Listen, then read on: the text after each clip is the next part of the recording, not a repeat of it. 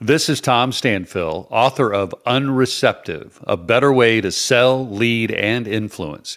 And you are listening to the Marketing Book Podcast. Welcome to the Marketing Book Podcast, helping you keep up with the smartest thinking in the quickly changing field of modern marketing. And now, here's your host, Douglas Burdett. Hello, and thanks for joining me on the Marketing Book Podcast, where each week I publish an interview with the author of a new marketing or sales book, and which was named by Forbes as one of 11 smart podcasts that will keep you in the know, and named by LinkedIn as one of 10 podcasts that will make you a better marketer. Don't worry about taking notes. You can find links to everything linkable in this episode's website page at marketingbookpodcast.com. And since you're a listener to the Marketing Book Podcast, and I read every book featured on the show, if I can recommend a specific marketing or sales book or any other resource I know of for whatever challenge you're facing, send me a LinkedIn connection invite with a message indicating you're a listener so I won't mistake you for a spammer and ignore you, and I will do my best to get you pointed in the right direction. I do this podcast to help me and my listeners keep up with the latest ideas that matter most in the quickly changing and somewhat overwhelming world of modern marketing and sales. My day job is running a marketing agency that helps manufacturers and industrial companies grow their revenue. To learn more about the problems we solve and how we do it, visit salesartillery.com. All right, enough yakking. Let's get on with the show. Today, we welcome Tom Stanfill to talk about his book, Unreceptive, A Better Way to Sell, Lead, and Influence, published by HarperCollins. Tom Stanfill is CEO and co-founder of Aslan Training, a global sales enablement company appearing 9 consecutive years in the Selling Power Top 20. Since 1996, Aslan has worked with many Fortune 500 companies, training more than 100,000 sellers and leaders in over 35 countries. And interesting facts, he and his wife Claire have 14 grandchildren, and in the hot Georgia summer of 1980, Tom had the dream job of riding in a non-air-conditioned truck delivering 500 Coca-Cola machines. He got the job because he was dating the Coca-Cola Company president's daughter. Tom, congratulations on Unreceptive, and welcome to the Marketing Book Podcast. Wow, you did read the book, Douglas. Yeah. I'm like, how did you know that? And I'm like, oh, that's right. I think that's in chapter 14. But thank you for having me on the show, Douglas. I'm very excited about meeting you and talking to your listeners. Great to have you here, and I really enjoyed the book. And yes, you revealed all kinds of things about you and your life and the challenges you've had and the successes. But let's not talk about the book just yet. Let's talk about Tom Stanfill. So you are a graduate of Georgia Tech. And, I am. Yeah, and my dad taught there many years ago, right after World War II. And you are the second Georgia Tech grad I've interviewed for the Marketing Book Podcast. I'm a random wreck from Georgia Tech and a hell of an engineer. So the first was Sarah Cooper. Sarah Cooper. She is the author of 100 Tricks to Appear Smart in Meetings, How to Get By Without Even Trying. I love that. And that's actually, people always say, Douglas, you've had hundreds of books on the show over the years. What's the best one? It's that one. It's How to Appear Smart in Me. Oh, yeah, absolutely. Now, she's a comedian, and that was actually an April Fool's Day episode a few years ago. But believe it or not, she was an engineering graduate from Georgia Tech, and she worked for Yahoo and Google, and then she started to pursue this comedy career, and she's now she's got a show on Netflix. Wow. Okay. I'll have to look her up. So what I'm saying, Tom, is that you go to Georgia Tech, you write your first book, you make an appearance on the Marketing Book Podcast, and things start to happen. I'm going to be on Netflix. That's the next stop. Matter of fact, they're calling now. Yeah. I'm sure that's going to happen. Well, you do need to do this interview, and then you can... Yeah, I'll finish this interview. Okay, thank you. Yeah, it's important that we have a clear next step, right? A commitment. Yeah. Right, I'm gonna feel a little pressure, though, because it sounds like if I do this well, I'll get a Netflix special. Okay, well, no. I mean, you have a lot of options, Tom, and I'm going to drop the rope here. So, and these are things we're going to talk about. This is all from his book. But like I said, the book has quite a bit about your life. This is your first book. And you end the book on a truly inspirational note. I mean that with all sincerity. I'm not joking around for just a minute here. It really got me thinking about life, and it's just a I really appreciate that. But Tom, there are even more reasons why this book meant so much to me. When an author writes about going to Graceland, how much they love bourbon, and then they quote David Ogilvy and Robert Cialdini. Well, it's as if we're brothers from different mothers, Tom. Wow, you are really you really are bringing some stuff up that I've actually forgot. I remember going to Graceland, and I remember now writing about that. Yeah. Yes, you were doing free training for FedEx there, and you said, exactly it was right. free. I don't care. At least I got a trip to Graceland, and I said, hell yeah, brother. Yeah, I loved it. I still remember that the Graceland. I remember the den and was there a plane in the back, or what was something in the back? Now that I'm forgetting what I saw. Well, Tom, I have not yet gone to Graceland, so it's one of the few things on the bucket list. So just it's a good city. It's important to have life goals, though. So let me just explain something to the first-time listener, because every episode there's always a first-time listener, and people are wondering, this is the Marketing Book Podcast. Why is a book on sales on the Marketing Book Podcast? Well, it's a good question. And one of them is very personal. I just love reading sales books, but also I get so many marketing ideas, particularly content ideas, by reading sales books. But even more important than that for the listener is that the most successful marketers have the deepest insights and understanding of sales, what the salespeople do, the sales process, and even more importantly, the buyer and the friction the buyer has and all those sorts of things. So I read a book like yours and I'm just thinking, this is great. And it's the sort of thing where, a lot of marketers might want to read at least one sales book a year and then share it with your salespeople if it's a good book and can be very helpful. And getting marketing and sales on the same page is really important. So that's why I really, again, am excited to be able to have a book like yours on the Marketing Book Podcast. So I wanted to read just a couple excerpts from the beginning of the book and then get into it. Does that sound good?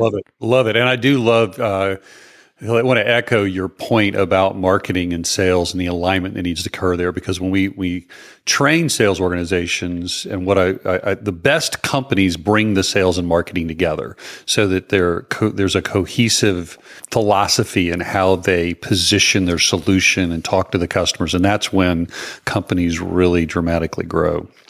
Yes, and there's even a study, one that comes to mind is from Serious Decisions. It showed that companies with better sales and marketing alignment have faster growth and greater profitability.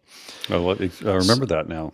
Yeah, so let me read from a couple sections here. The first is from page XI in the introduction, and for the listeners in Rome, that would be 11. Yeah, right. Well, we did a unique numbering thing. Yeah, so you're right. This book is a culmination of 25 years of research and field testing about what it takes to break through the walls that divide us and change those strongly held beliefs. Whether it's about social change, the best way to solve business problems, or convincing your daughter to break up with a guy who's no good for her, the traditional approach to communicating fails us when attempting to persuade someone who is unreceptive. What follows is the antidote. And then when I jump over to page 2 and read, influencing people when they are emotionally closed is difficult, if not nearly impossible. I've spent the last 30 years dedicated to solving the most difficult riddle in selling, which is to help people make better decisions. After spending thousands of hours studying how the brain works, meeting with PhDs in behavioral psychology about what drives decision-making, and observing thousands of sales interactions, I've learned that not only do our instincts lead us down the wrong path, but everything we've learned about selling sabotages our ability to convert the unreceptive. The percentage of decision makers who are receptive to meeting or embracing a new solution is very small. If the customer is emotionally closed, your value proposition, insights, and solution don't matter. Neuroscientists have proven that when emotions elevate, the logical side of the brain shuts off. The traditional approach just doesn't work when dealing with the unreceptive, which explains why the percentage of sellers who achieve quota has declined for 5 years in a row in the most robust economy in history. To convert the disinterested, sellers must develop a new mindset and skill set. If they do, they can see engagement rates increase by up to 800% and double the average close rate, as my colleagues and I have observed for years.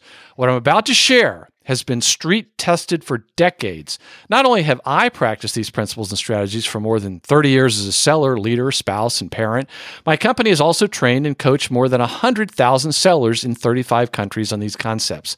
This way of selling is a radically different approach to sales, one we've proved over and over again. My personal passion is to make these truths available to everyone. Yes, to the sales rep who's struggling to make that monthly commission, but also to the teachers and parents and friends who sincerely want to persuade someone they love to change their mind for the better.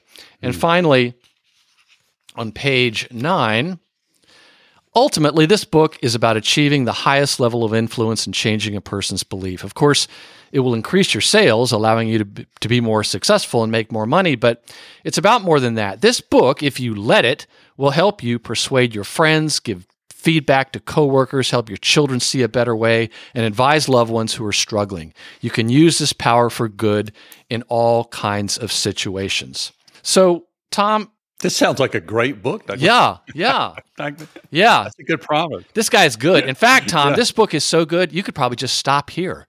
Yeah, it's funny to have it read back to me. Yeah. And I'm like, that's pretty good. Because when you're so close to the book and you've been writing it for so long, you just start to get tired of it. Yeah. So I want to just jump into this one very important concept, and I'm just going to read this one other thing. It says, don't you want to get rid of that constant feeling of groveling for attention and having to force your way into meetings? Wouldn't it be great if clients came to you and asked what you thought they should do?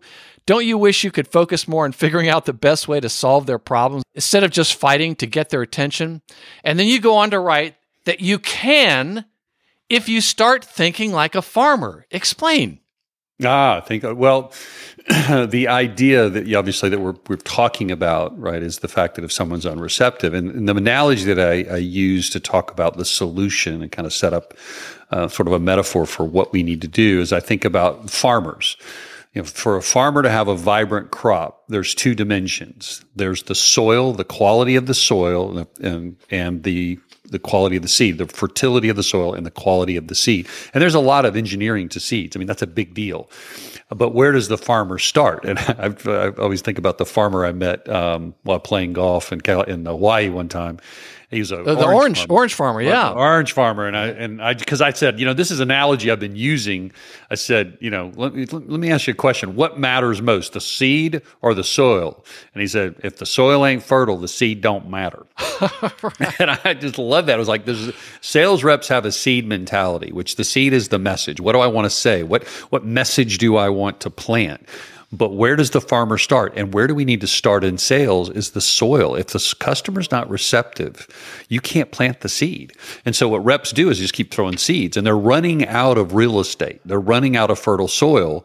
And there's reasons why there's some dynamics in the market that are happening that are causing that. But so that's the idea of it. The farmer knows. The farmer starts with the soil, and then they work on the seed. And so in sales, we need to move from a one-dimensional approach to selling to a two-dimensional approach. Focus on the soil first, and then plant your seed. And there's actually a way to plant the seed, and this is where I think it connects nicely with marketing. There's a way to plant the seed that creates receptivity as you're planting it. It's like it creates more of a fertile soil because you can get the soil fertile, the customer receptive, but then all of a sudden as you start to talk to them and deliver your message, they can shut down. Mm-hmm. So you have to constantly manage those two dimensions. Right. And at the beginning of part 1, which is the first barrier, changing their perception of you, I want you to explain, you write, to address the first barrier to converting an unreceptive audience. Everything hinges on 2 questions asked consciously or subconsciously by every customer. Are you going to pressure me? And am I the priority? Mm-hmm. Can you explain that? Yeah. So the reason, another way to, probably the best way to set this up is what customers are rejecting is a sales call, not a solution. Yes.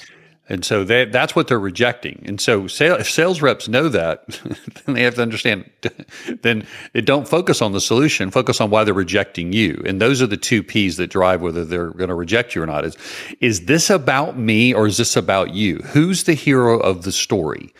Yeah, and so every seller, but funny, my son just sent me a video of somebody who's reading the book, a friend of his is reading the book, and he said, this works. I stopped before the meeting and I reset my compass and I made a decision to put the customer first. And when you make this decision before every meeting about who really is first, am I here to serve or am I here to sell? That's really the only two options. I think I talk about this in the book. I was driving home from some work one day, and my wife and I share a Pandora account. And the message popped up that said, do you want to listen to Pandora or do you want to let the other person listen to Pandora? There's two people listening. Who gets to listen? You or them? And I actually had to pick a button that said me or her. And that's the same thing that I hope you chose wisely, Tom. Yeah. I had somebody one time ask me, which button did you click? Yeah. I clicked her. Mm-hmm. And we have to do that before every meeting. And the decision that you make before every meeting usually determines the outcome of the meeting. Who's going to be first? And so reps spend so much time thinking about their solution. They think of so much time. And this is true for marketers as well. We spend so much energy and time thinking about our stuff. It's not that we don't want to serve the customer. It's just we default to leading with our stuff and leading with our agenda. We just can't help it. And so we have to stop and reset our compass and make sure that the customer is the focus, the priority. Then the other one is pressure. People think we're going to pressure them because there's a commission involved. Anytime someone is going to recommend something or they have an agenda, we sense that tension. They're trying to get us to do something. And when we feel like people are trying to pull us to their position, we always instinctually pull back. You tell me to stand, I now want to sit. You tell me to leave, I want to stay. It's just and psychologists have a term for this called reactance. Like I saw a sign, I didn't put it in the book, but I thought about it. There was a sign I saw that said, don't throw rocks at this sign. So what do people do? Throw rocks at the sign. And so those are the two P's that I think of when I think about developing the right mindset. Who's the priority and how can you eliminate pressure? Right. So to the listener, I just want to say that was not in the book. So that is a Marketing Book Podcast extra. I love it. We're already exceeding their expectations, Tom. So awesome. Reactance, very important psychological principle, and even you're guilty of it. When somebody's trying to push you, tell you what to do, I see it all the time. So talk about the concept of dropping the rope. Very powerful. And I had been using it over the years in a different way, but I had never heard of this approach, dropping the rope. Dropping the rope. And the reason that we want to give terms like that labels is because it's sticky, right? So if I see somebody that's been through one of my workshops, it actually happened. I walked into a company like a couple of years ago, and I hadn't seen or been there or seen these people in literally 15 years. And the guy walked into the room and goes, drop the rope. Exactly right. Well, it has to do with the tug of war. It has to do with related to reactance. Yeah. Yeah, related. So that's the way we don't talk about the reactance principle, but this is a better way to get the concept to stick. But every time, because of our role of selling something, there's this tug of war that's happening, right? They think we're going to try to, their perception is, whether it's true or not, by the way, we may not be pulling the rope, but they see a tug of war. We're trying to pull them to our position. They think that, so therefore their instinct is to pull back. You want them to buy something, therefore they're going to be less interested in buying them. You want them to pay more, therefore they think they should pay less. I want to talk to my daughter about who she's dating. She thinks I want to control her, so she doesn't want to listen to me. There is a tug of war that exists because of the title on my business card, whether I'm in marketing or sales, the tug of war exists. So what we need to do is drop the rope. And because here's the reality. There's like 4 options the customer has, and 2 of them may mean that they don't need us. Mm-hmm. And we need to put all options on the table because that's the truth. We need to be able to eliminate the pressure and say, hey, listen, I don't know if our solution is right for you. Progressive Insurance used to do this. They'd say, look, check out our website. We'll tell you what our competitors charge. Mm-hmm. That's a drop the rope kind of, we're not going to try to force you or push you or pressure you. We're just going to We're going to communicate that there's no pressure, and this is us deciding together what's right for you. And it may be you keep doing what you're doing or do something other than what I'm going to recommend. Mm-hmm. And because you're communicating that, they become more receptive. So over the years, when I've met with a prospect, and this is absolutely a truthful statement, I say, we're not a fit for everybody. Yeah. And you touch on that, and I've seen their body language change because apparently no one's saying that to them, or at least in my instance.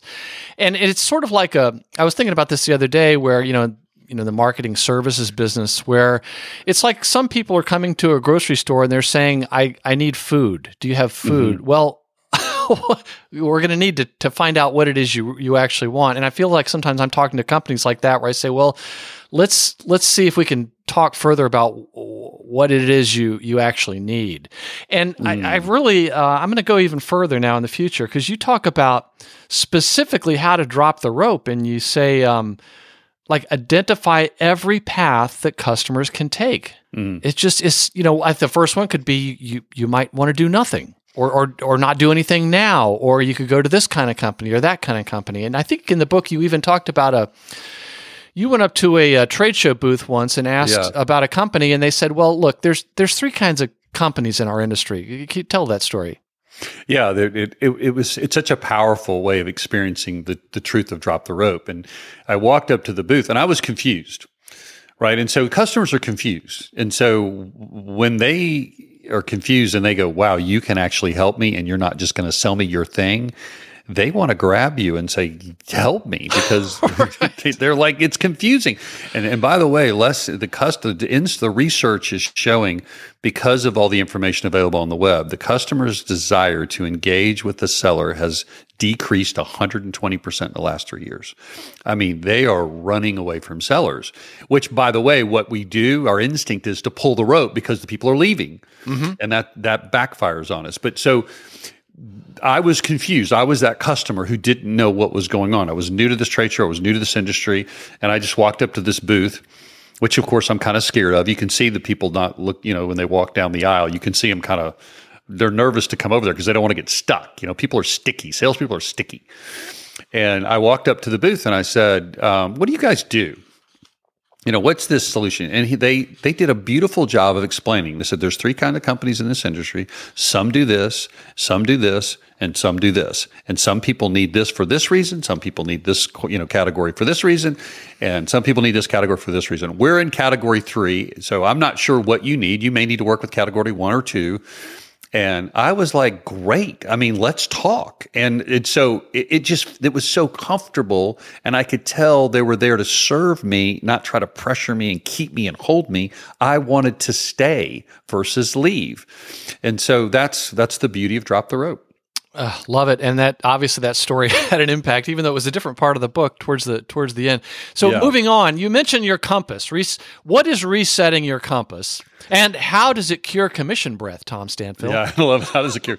So the idea of the compass comes from, how the actual compass works, right? The compass works because of this huge magnetic field right in the North Pole. So that's how it works. So it always knows where north is. Well, our north is self. So we always default to self. This is just a natural thing. There's nothing wrong with it. When I come home tonight, I'm going to default to self, not my wife. When I walk in the room and meet with my children, I'm going to default to self. Even on this interview, I'm going to default to promoting the book. I'm going to default to looking good. I'm going to default to saying the right thing. All that's self. And so resetting your compass is deciding, I am going to be more successful and I'm going to be more fulfilled as if I make the customer the priority. And I'm going to choose to decide to put them first. And if I do that, all the things that I want will ultimately happen. Now, maybe not short term, but definitely long term. So that's what I mean by resetting the compass. And that's what I mean by the decision that you make before every meeting it has more to do with the outcome of the meeting than actually what happens in the meeting. It's what do you do before then? Because our beliefs drive our behavior. Our motive is ultimately transparent. So when it's about us, we have commission breath. And people smell it. I mean, everybody, you can tell when someone genuinely cares about what you have to say, or they respond with, oh, that's not good. That's not going to help me. I wanted you to say this, or you're not responding the way I want, or you just said this. And that's versus I'm here to serve you.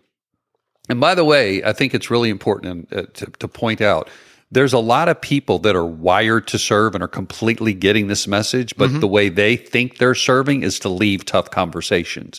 So sometimes serving means you ask tough questions, or you say things that the customer doesn't know, or you challenge the customer. So serving isn't about just being nice and weak and going, whatever you need. Yeah, those are like some of the myths of dropping the rope. Yeah, that's one of the myths to drop the rope. Exactly. So it's about leading, and it's about dropping the rope and staying, not throwing the rope and walking out the room. Okay, I told you, fine, you may not need me. See you later. That's a way of avoiding conflict. Because ultimately, we need to lead the customer to the best solution. And if we don't know what that is, then we've got work to do. But that's our role. Yes, and you write on page 45, the sales professionals who are most successful at ensuring a high level of receptivity all share a common characteristic, other-centeredness. Absolutely. Other-centeredness seems like a really important part of the book, your brand. Talk more about this whole other-centeredness idea. And in fact, there's another website, other-centered.com. That's exactly right, yeah. Other-centered, obviously, is just the opposite of self-centered. And so our really philosophy as a company, it drives all of our content, all of our training programs, whether it's leadership development, our messaging process, our training, is all about the idea that we are more successful and more fulfilled when we're serving and when we put the customer first. And by the way, that's true not only at work, it's true in life. I am a better father to my children if I'm focused on what's best for them. I'm a better husband if I'm focusing on meeting my wife's needs and meeting my needs. And so that's this whole concept and passion I have for being other-centered is it's like we were designed, I believe that we were designed and created to serve. And when we have this sort of consumer mentality of like me, which there's reasons we believe that, right? We need to take care of ourselves. It's important. We have needs. Needs are real. But the demand and the desire and the grabbing of trying to serve ourselves actually backfires. And when we're other-centered, we actually get what we want, which is, we build better relationships. We have better at influence. We're better friends. We have better community. So things just work better. But it's counterintuitive, which a lot of things in this book is very simple to understand, but it's so counterintuitive, which is why we come up with some of these sticky concepts, because it's hard for people to get a handle on something that's just so radically different than how you just naturally operate. It's interesting, and as I was reading the book, I was reminded of things I've read about how the human brain is very self-centered, and again, like you said, that's not a bad thing. That has helped our ancestors survive. Right. Yeah. So just understanding that's the natural setting, like of the compass. That's the true north. But in terms of selling, it seems like the buyer is. It's really easy to tell it's really easy for the buyer to tell when you're being focused more on yourself, and unfortunately, it seems to be most of the time, even in the way that sellers reach out to people. So, and speaking of reaching out, on page 49, you talked about how sellers fail to engage decision makers more than 98% of the time for one simple reason. They don't know how to position a meeting. Explain what you mean by positioning a meeting and how that actually makes prospecting easier. And your marketing audience is going to totally get this because they understand how to position something.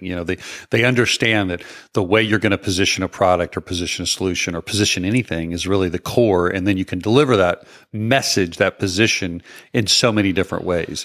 And what sellers don't understand is they need to position the meeting based on the customer's whiteboard. And because what they do is they position the meeting based on their whiteboard. This is back to our instinct sabotage, our ability to convert to disinterested, because our instincts, they talk about our solution. I have this thing that I do, and it's really cool, and it does these things, and it's going to give you this benefit, and let me tell you about it. that does not grab people's attention. That's like showing them a picture of you. They could care less about a picture of you. You show them a picture of you, and they go, "I don't care." So and they may not say that, but that's what they're going to think. That's what they're going to think. It's like when you pull out you pull up a photo album from a trip on your phone, and it's a bunch of pictures of where you've been on your vacation.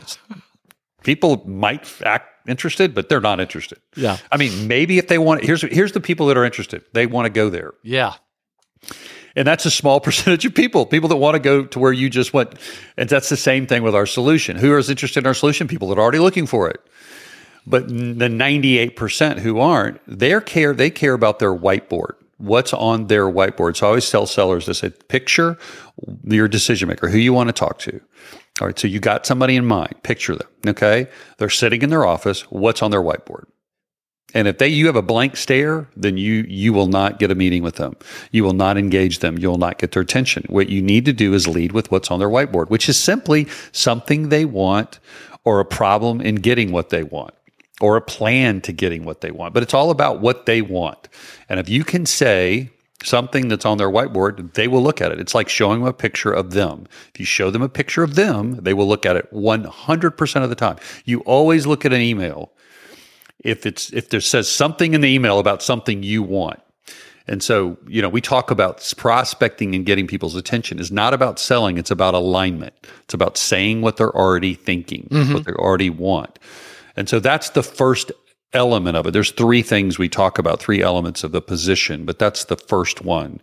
And that goes back to being other-centered. Other-centered people study their customer's whiteboard. You don't have to tell them to do that because they're other-centered. Every time they meet with the customer, they ask questions, they get to know them. They may not even know why they're asking the questions. There's like, I want to get to know these people that I'm serving and what they care about and what's important to them and what shows do they go to, what books do they read, who do they listen to, who's influencers.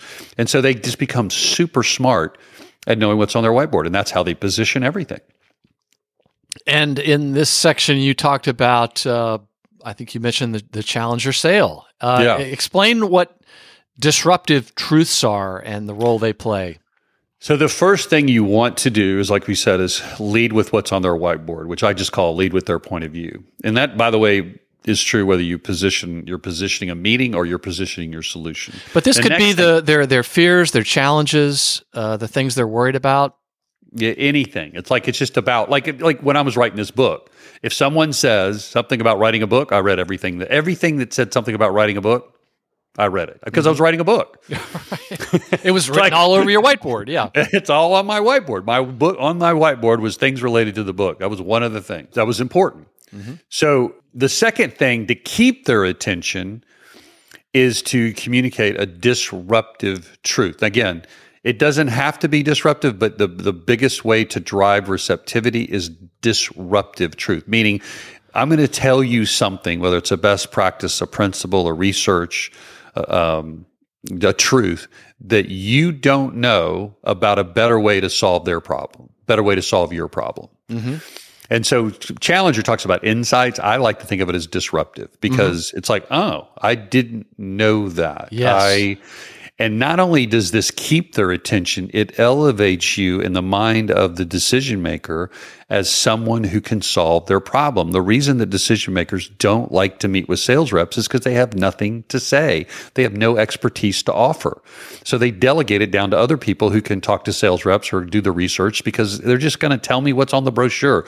They're a source of information about their stuff. Well, I don't need to talk to a seller about their stuff. I can get that some other place. You referred to it as they're talking websites. Exactly. I love that. They're talking websites. If your sales team is a talking website, you're not going to do very well. Yeah, that's a great. I like that. I forgot about that. So that's a disruptive. So the next, so start with their point of view, then to attach a relevant disruptive truth. Most people think this, but actually this works better. And then the last thing you want to talk about is what do you do that's unique? What's your, what I call proprietary benefit? Because you have very limited time. What is the thing related to the point of view, related to the disruptive truth that you can talk about that you do that's unique? And by the way, marketers reach out to me all the time. And they're pretty good with the point of view. They're average at the disruptive truth, The proprietary benefit, I never get that. Never get the proprietary benefit. Like, what's unique about you? Like, I'm constantly barraged by marketing organizations who are sending me stuff about generating leads. Well, I need leads. I run a company. Leads are important. So that's on my whiteboard. That gets my attention. The disruptive truth, every once in a while, you'll hear some people will say, some people think this is the best way to generate leads, but we do it this way. And I'm like, oh, okay, that's interesting. So you got me. Okay, I'm listening. I'm reading your email. I'm listening to your message, however it's delivered. And then I'm like, well, what do you do differently? Because I've done this before and I've talked to other companies and I'm working with partners. What do you do differently? Nothing. Yeah. I just generate leads. Yeah, leads are us. Right. Yeah, and in the book there's so the listener knows there's a lot of explanation as to the types of things you can do and how you can even get started thinking about some of the ways that you could be proprietary. Mm-hmm. So now this is going to be of great interest to the salespeople, but I wanted to move on to this 1033 idea. You write that the typical email, voicemail, or call is getting buried in a tsunami of information, and you've already touched on how a lot of these companies you're not even bothering people because you're invisible. But you talk about if you can change your approach, you can break through the noise and get more meetings. So talk to us about this 10-30-3 introduction. This is an approach to introducing yourself, which obviously you're either talking to somebody on the phone or even, I don't think it would happen virtually. I think it'd be phone, or you could be walking, when we back people that are going back into the workforce, you're walking through a building and you work with this one person, but you're trying to meet with somebody else and you stick your head in the office. So this is the context of this approach, is how you introduce yourself to someone who's unreceptive. And 10 seconds is really just to quiet the voices in the head.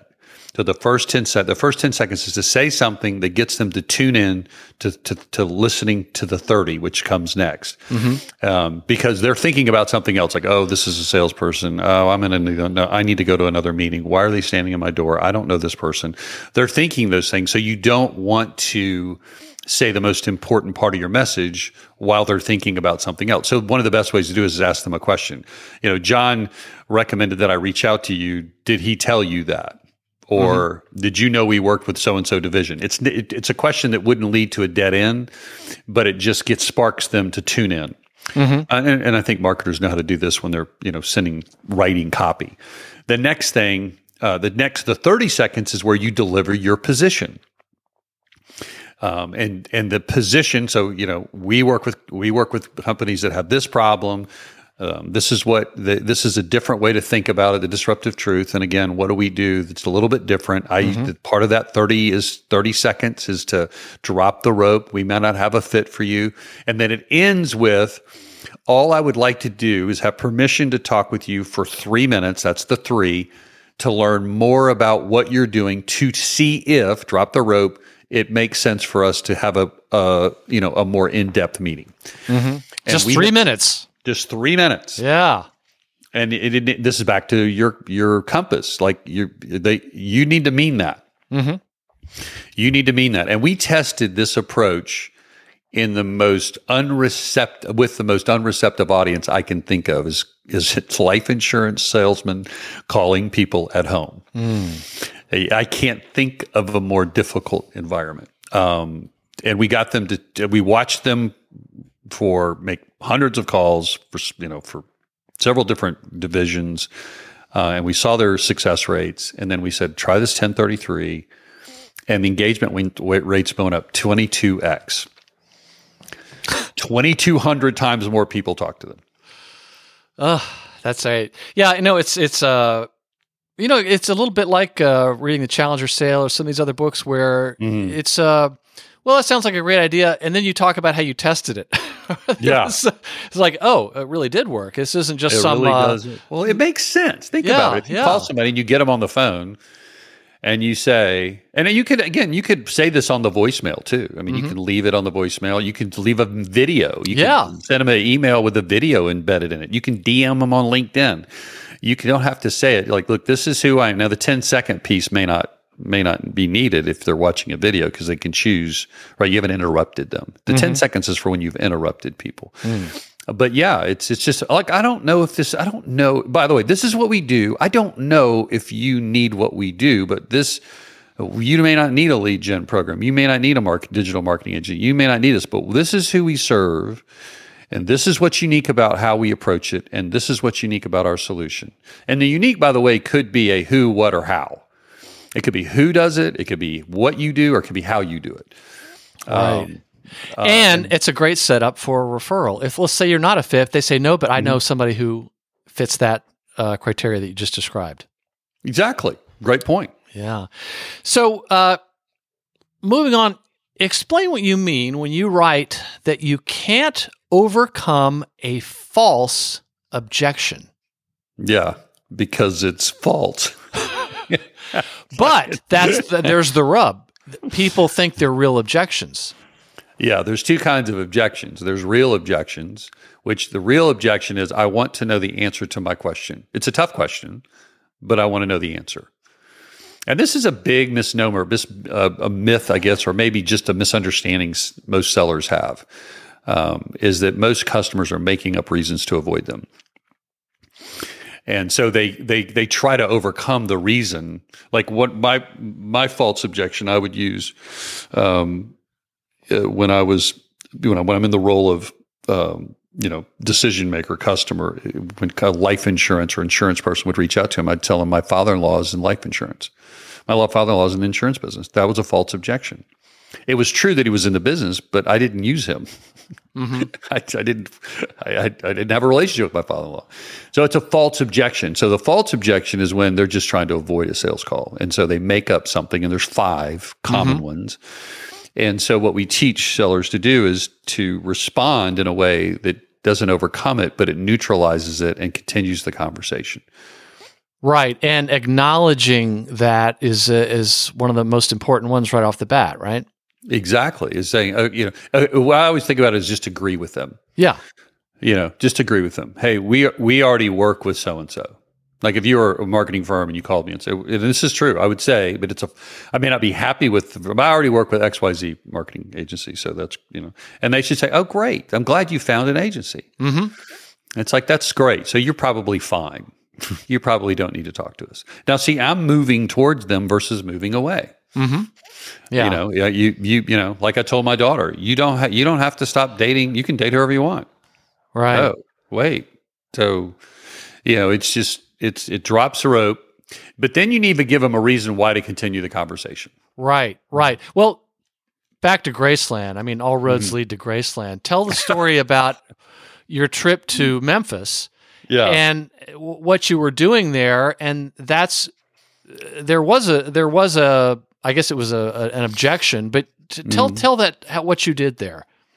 Yeah, that kind of highlights. It's a great story that highlights drop the rope and another concept we teach in the book called take the trip, and really how to overcome and respond to real objections. So there's a lot in this one story. But what had happened is I'd talked to someone in training who needed what was on their whiteboard. They needed to deliver a training class for a small group of people on how to overcome objections, kind of what the topic we're talking about. And so I said, I'll do it for free. I want to get to know you. You guys don't know us, and I'll do this little workshop for you for free. And, we'll see what happens. And I'm delivering the workshop. It's going well. People are engaged, and the head of the division, and at the time, this was a huge opportunity.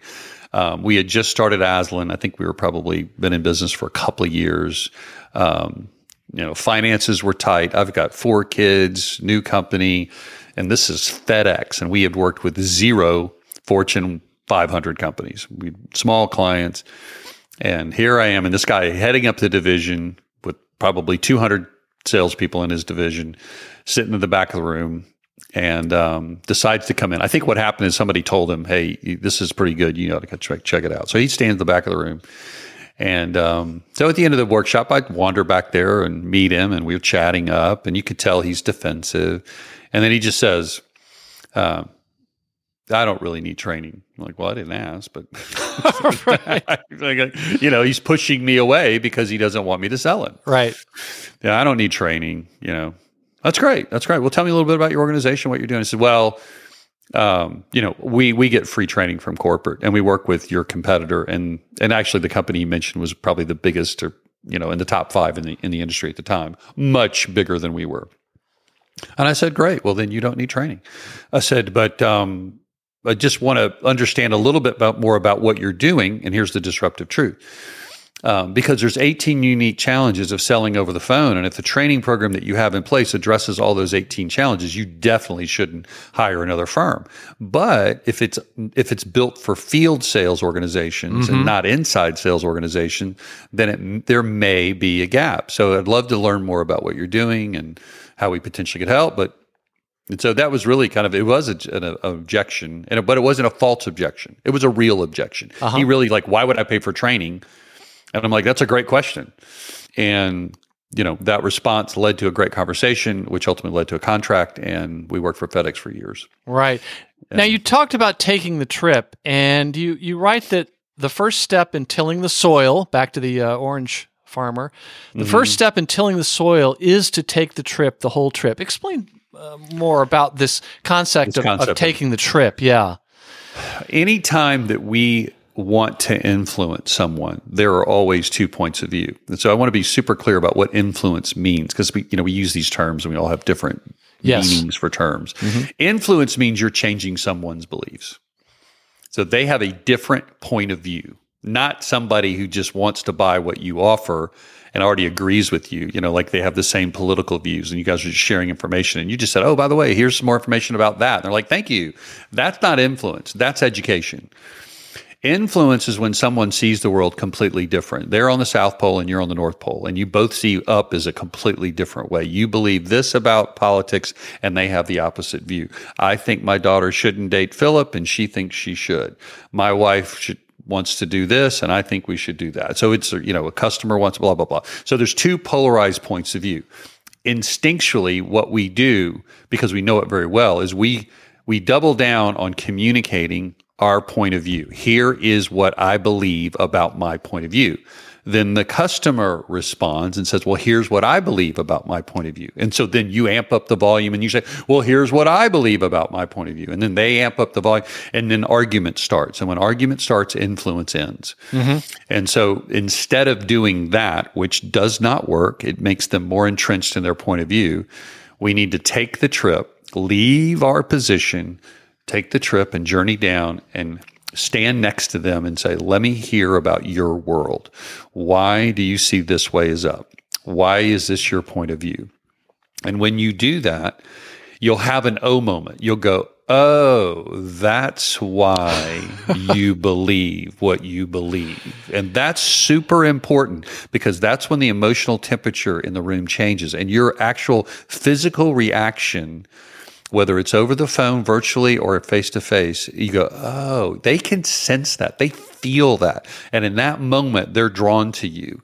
And you start to develop empathy. If you're genuine, you'll start to go, oh, because there's always, when there's 2 polarized points of view, there's always something you don't understand.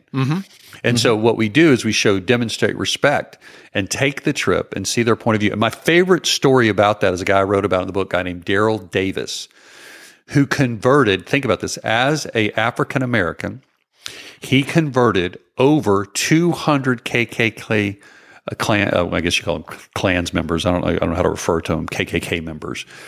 He would convert them, and here's what he would do. He would invite them over to their house, over his house, or he'd go to their house. He would take the trip and listen to them. I mean, think about that. And then these people would like, Daryl Davis, he's amazing. And you hear these clans members, he's amazing. He listened to me. He respected me. And you think, how in the world? And, and I always think about that story, and I think, they don't deserve to be influenced, right? He should just, they deserve a tongue lashing at minimum, Yeah.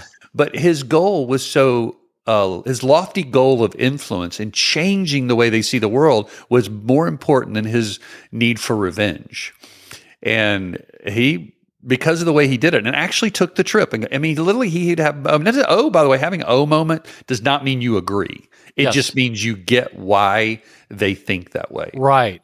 And big difference. The big difference. Yeah. And then you feed it back to them, and they say exactly.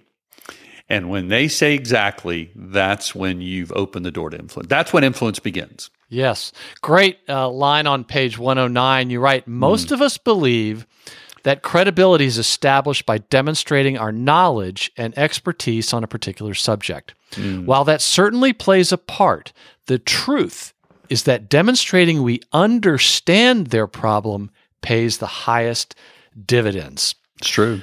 So, Tom, I'm going to play an excerpt from the American TV show Seinfeld, and I want you to explain what this has to do. I love that. What does this have to do with discovery, which is so important? Ready? Here we go. Look at you. Kramer, don't start. No. You're wasting your life. I am not. What you call wasting, I call living. I'm living my life. Well, okay, like what? No, tell me. Do you have a job? No. You got money? No. Do you have a woman? No. Do you have any prospects? No. You got anything on the horizon? No. You have any action at all? No. Do you have any conceivable reason for even getting up in the morning? I like to get the daily news. George, it's time for us to grow up. So, Tom Stanfill. I had to put it on mute because I was. What was Kramer doing right there? Oh, it's a great, one of the best examples I've seen because it's so humorous and it's so simple. Is that if Kramer would have started the conversation as your life has no meaning, you should move to New York. And let me tell you why your life has. Or he wanted him to move to California, I think. California, right. Sorry. So you're right. You're California. Let me tell you why you should move to California. You don't have a wife. You don't have a woman. You have no job. You have no reason to get up in the morning. You have no money. And then, so come on, follow me to California. George would have just dug his heels in and he would have just said, you're crazy. He would argue with him. And again, an argument would have assumed an influence would end. But instead of that, he, in a sense, took the trip by asking him questions. Let me see your, let me ask you questions so that you discover if you need to change your life. And it was a kind of a drop the rope element. Okay, great. Let's see. Do you have a job? Do you have a reason to get up in the morning? So he just kind of led him there, and he created space for George to answer the questions. And by the way, obviously this is a funny example in a sitcom, and we probably know that Kramer knew the answer to the questions. But in the customer's world, we need to have that sort of approach. Like, I don't know how they're going to answer these questions. This isn't leading the witness. We're trying to discover together if they need to move to California. They may not. But to figure that out and lead them to that conclusion, the right questions can be incredibly powerful. Right. Very, very good. And you talk in that section on the discovery roadmap. To build a roadmap, you need to answer just 3 questions. Is there a problem you can and should solve? What's the customer's perspective on the best way to solve the problem? Very important. What's the customer's perspective? I think a lot of people skip over that. Yeah. And then what's the best way to solve that problem, regardless of what you sell? Exactly. So, let me just ask a couple of the quick questions here. You write that for someone to dramatically change their beliefs, they not only need to believe change is in their best interest, make up your own psychiatry joke, they need to emotionally experience the benefit. Then you write, this truth illustrates why very few save for retirement. Yeah, it really is. Tom Stanfill, why do we say we believe in something all the time and then not do it?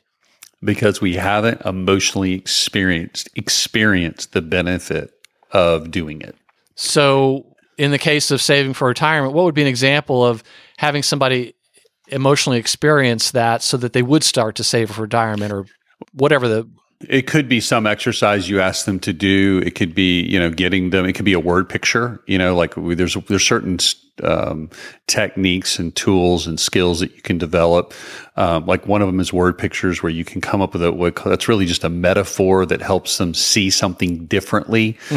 But the goal is you got to get them emotionally attached to this idea of what is it going to be like to be broke in 70.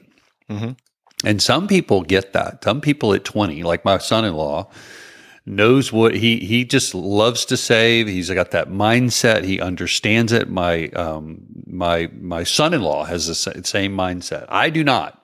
Now, he wasn't the guy you didn't want your daughter dating, right? No. No. Great point. No, that's Ben. Let's be clear here. Big fan. Okay. Beloved Ben. And so glad he my daughter married him. So he gets this, and my brother-in-law Fritz gets this. I did not get it, but when I started watching my parents struggle in their 70s, I'm like, oh, this is a big deal.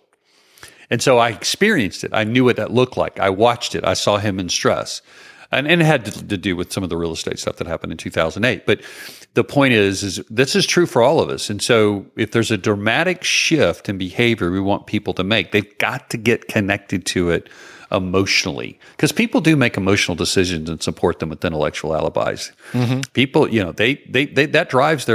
that drives what they do. And then they're going to, intellect plays a role in it, but most major decisions are emotional. So we've got to figure out how to do that. And so that's the goal. Then we talk about in the book how. And there's definitely some ways that you can do that. We'll talk about one. Well, one of the things is the process. Like what's your process for getting people to experience something? Something that comes to mind is I visited a winery recently in Sonoma. And I'm not I love wine, but I'm the kind of guy that spends $15 on a bottle of wine. And, if I'm really, going to get crazy, I might spend 20, 25. So if you say, hey, you should spend $80 on a bottle of Pinot Noir, I'd be like, no, I'm not doing that. But going to the winery and seeing what happens in the winery and the limited real estate in Russian River Valley and why that's unique and the equipment and the technology and all the grapes that they grow and the percentage that make it and what happens at every single vine. I'm like, they should be charging $100 per bottle, if not more. It was like amazed me. And going through that experience not only made me enjoy wine more, the value of the wine increased. So that's just a simple example of it. How can we get people to experience what you're offering in a way that changes their view? Like in what we sell, people they got to see it to believe it. And so we will a lot of times do these workshops, like we did at FedEx, and we'll say, I want you to come and I want to remove all the risk. I want you to see what this looks like and see what happens in the room. And we're talking about things that on a menu level don't sound like a big deal. But like other-centered, for example, what does that really mean? That's whatever. Don't be so, it's like, but then when they see it and they see the videos and they see people interact with it, they go, oh my gosh, I am self-centered. It's like all of a sudden it has a new meaning and the emotions get to attach to it. And so there's a lot of ways. Process is one. What process do you take the customer through their buying journey so they experience the value and the benefit of change? Word pictures is another one. That's the easiest. That's the simplest or fastest one that will create those emotions, but sometimes they're the hardest to develop. And that's where you talked about bourbon. Yes, exactly. Yeah. It's like, how can you get somebody and based on something, it's like basically saying, there's something you don't understand. You don't know what I'm talking about. So what I'm going to do is I'm going to explain something that you do understand and connect it to something you don't understand. And I'm going to use an analogy. And so if I do that, you'll immediately get that. Right. And that's where you were trying to ask a watch salesman about what Swiss movement meant because you were looking at a Rolex. I was looking at a Rolex, yeah. And your dad had given you a Rolex and you lost it. It's at the bottom of some lake. And I don't know that you've ever bought another one, but you were checking it out and you said, what is this Swiss movement about? And the guy was saying, well, it's like a car engine. And you were explaining in the book, well, I don't really know that much about car engines. Cars. But what he could have said is, well, do you know about bourbon? At which point, he would have had Tom Stanfill. And it had to do... Now I'm leaning in. And now all of a sudden I'm feeling a bourbon. Yeah. Right. So it had to do with, only certain things from Kentucky and the way the bourbon is made and so forth. And the same thing with the Swiss movement. It meant it was a certain thing that was only made in Switzerland, and it adhered to very rigid, regulations, I guess, about exactly how to make these timepieces. So then you got it. So that was the word picture. I'm attaching value to how they make bourbon and what's required to make a quality bottle of bourbon. to all of a sudden instantly attaching that to, okay, that's what Swiss moment means. So that's why it's more expensive. And all of a sudden that value transfers. Yeah. Excellent. I mean, and it can be like, I used one with my son when he wanted to get a tattoo when he was 16. You know, that, how do you explain to someone that they're going to make a lifetime fashion decision? Right. Wow. Yeah, it's like permanent. You're going to buy something and you're going to like it forever.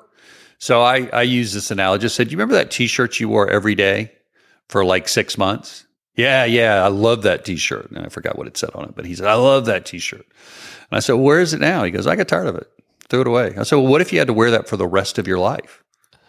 He's like, oh, I'd hate that. And so you could see his emotions. Like I said, if you get a tattoo, it's like a T-shirt you wear for the rest of your life. Right. So that's just a word picture. But the key is back to being other-centered. The word picture needs to be built around them, not you. Yes. Well, Tom, if readers took only one thing away from the book, what would you hope it would be? You know, really, I know we've talked about other-centered a lot, but I do think that is the foundation for converting a receptive audience, and it's also really, I think, the best foundation for life. And that's why I closed the book with it. Is just this idea that you're more successful and fulfilled when you have purpose in life when your goal is to serve, and so. If I said one thing about it, is I just say orient yourself around that, and whatever career path you choose, whether you're going to be in leadership, marketing, sales, whatever your role is, if you take an other-centered approach, your people are going to follow you, people are going to listen to you, you're going to have better relationships, and you're going to be more successful. Amen. So true. And it reminds me of the notion that, the word empathy, which is not sorrow, compassion, or pity, it's just understanding the other person, is one of the most powerful concepts in marketing and sales. And those companies that just have a few ounces of it more than their competition, right? They always seem to be more successful. So that's exactly right. What's one thing a listener could do today to put in action one of the ideas from your book or that we've talked about, just to get them headed in the right direction and thinking about this? I think the easiest thing you could try is drop the rope. That's the simplest thing to just start applying and see if it works. Mm-hmm. The next meeting that you're in, and again, it may even be better or more powerful to try it at home. Yes. Don't push. Don't try to control. Control is just an illusion. You have no control. So sorry to break it to you, everybody. Just say, hey, do what you want. Here's what I would recommend, or here's what I'd like. But if that's what you want me to do, fine. And the more tension in the situation, the better it is to try drop the rope. Yes. And it'll open the door to deeper, better conversations. I'd say if you just try one thing, that's kind of the gateway drug, is drop the rope. And it's at the beginning of the book. And then I really liked how you outlined really specifically all the different options that they have. It really seems rather dramatic how much credibility and how much rope dropping can happen by doing that. Yeah, I'm definitely not just in sales, but probably more in life, or trying to get my neighbor to stop screaming at me.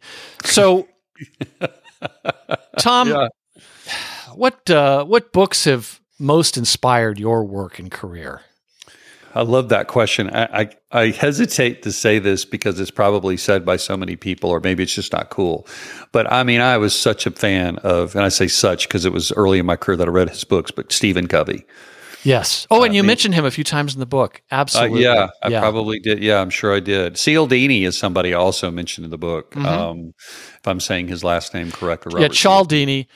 Cialdini? Yeah, and that's why I mentioned I'm a fan, because I've been able to interview him twice for the show. No way. It's just amazing. Yeah, that his books, Persuasion you mentioned, and then his other really big book, Psychology of Influence, is Influence, the Psychology of Persuasion, and he just came out this year with a revised version of that, which is more than twice the size of the first one. Wow. With all new research in it.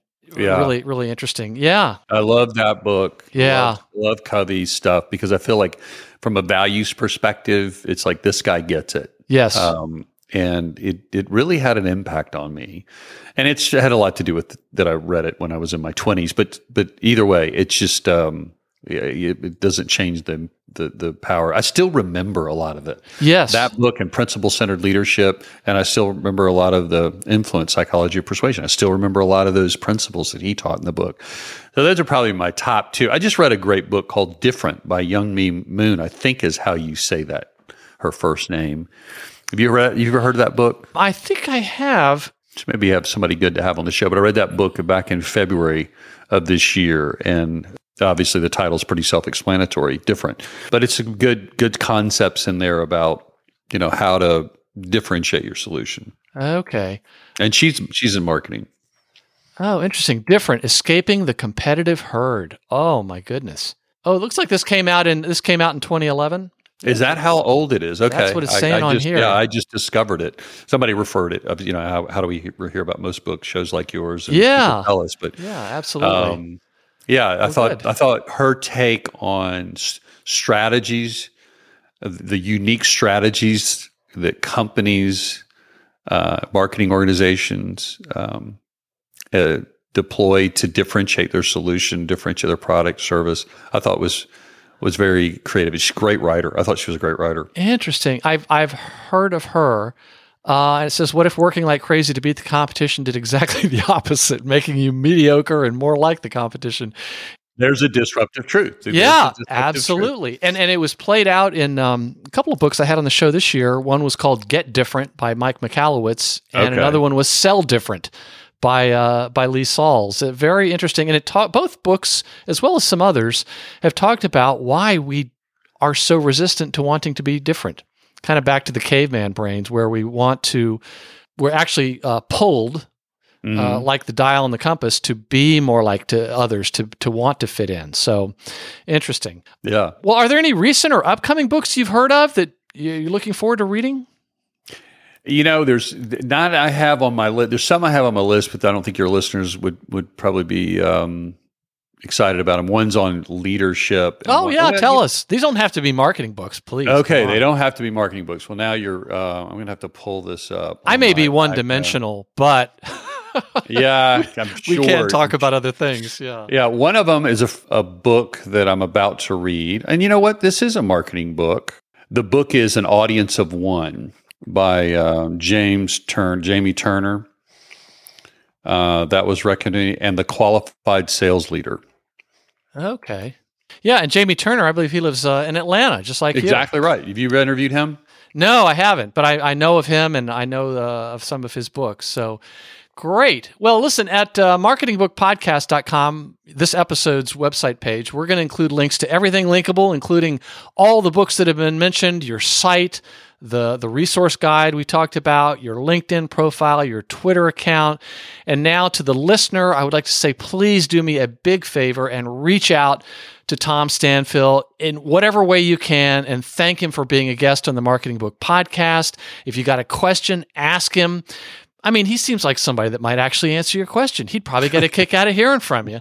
Yeah, I would. But do that. Authors love hearing from Marketing Book Podcast listeners, and it could be the beginning of something really good for you. So, and if you're listening on your smartphone and you've subscribed to the Marketing Book Podcast on your favorite podcast app, all these links can be found by going to this episode right now and clicking on the show notes link.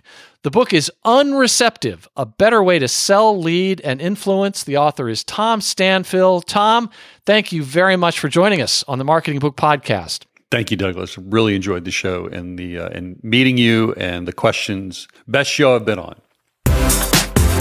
And that closes the book on another episode of the Marketing Book Podcast. I hope you enjoyed it and found it helpful. If you are one of the hundreds of listeners who have left an iTunes review, let me return your kind favor by mailing you some Marketing Book Podcast bookmarks and laptop stickers. Just send me your mailing address anywhere in the world, and I'll drop it in the mail. And since you're a listener to the Marketing Book Podcast and I read every book featured on the show, if I can recommend a specific marketing or sales book or other resource I know of for whatever challenge you're facing, send me a LinkedIn connection invite with a message indicating you're a listener so I won't mistake you for a spammer and ignore you, and I will do my best to get you pointed in the right direction. And remember the words of the entrepreneur and author Jim Rohn, who said, "Formal education will make you a living. Self-education will make you a fortune." Thanks again for listening to the Marketing Book Podcast.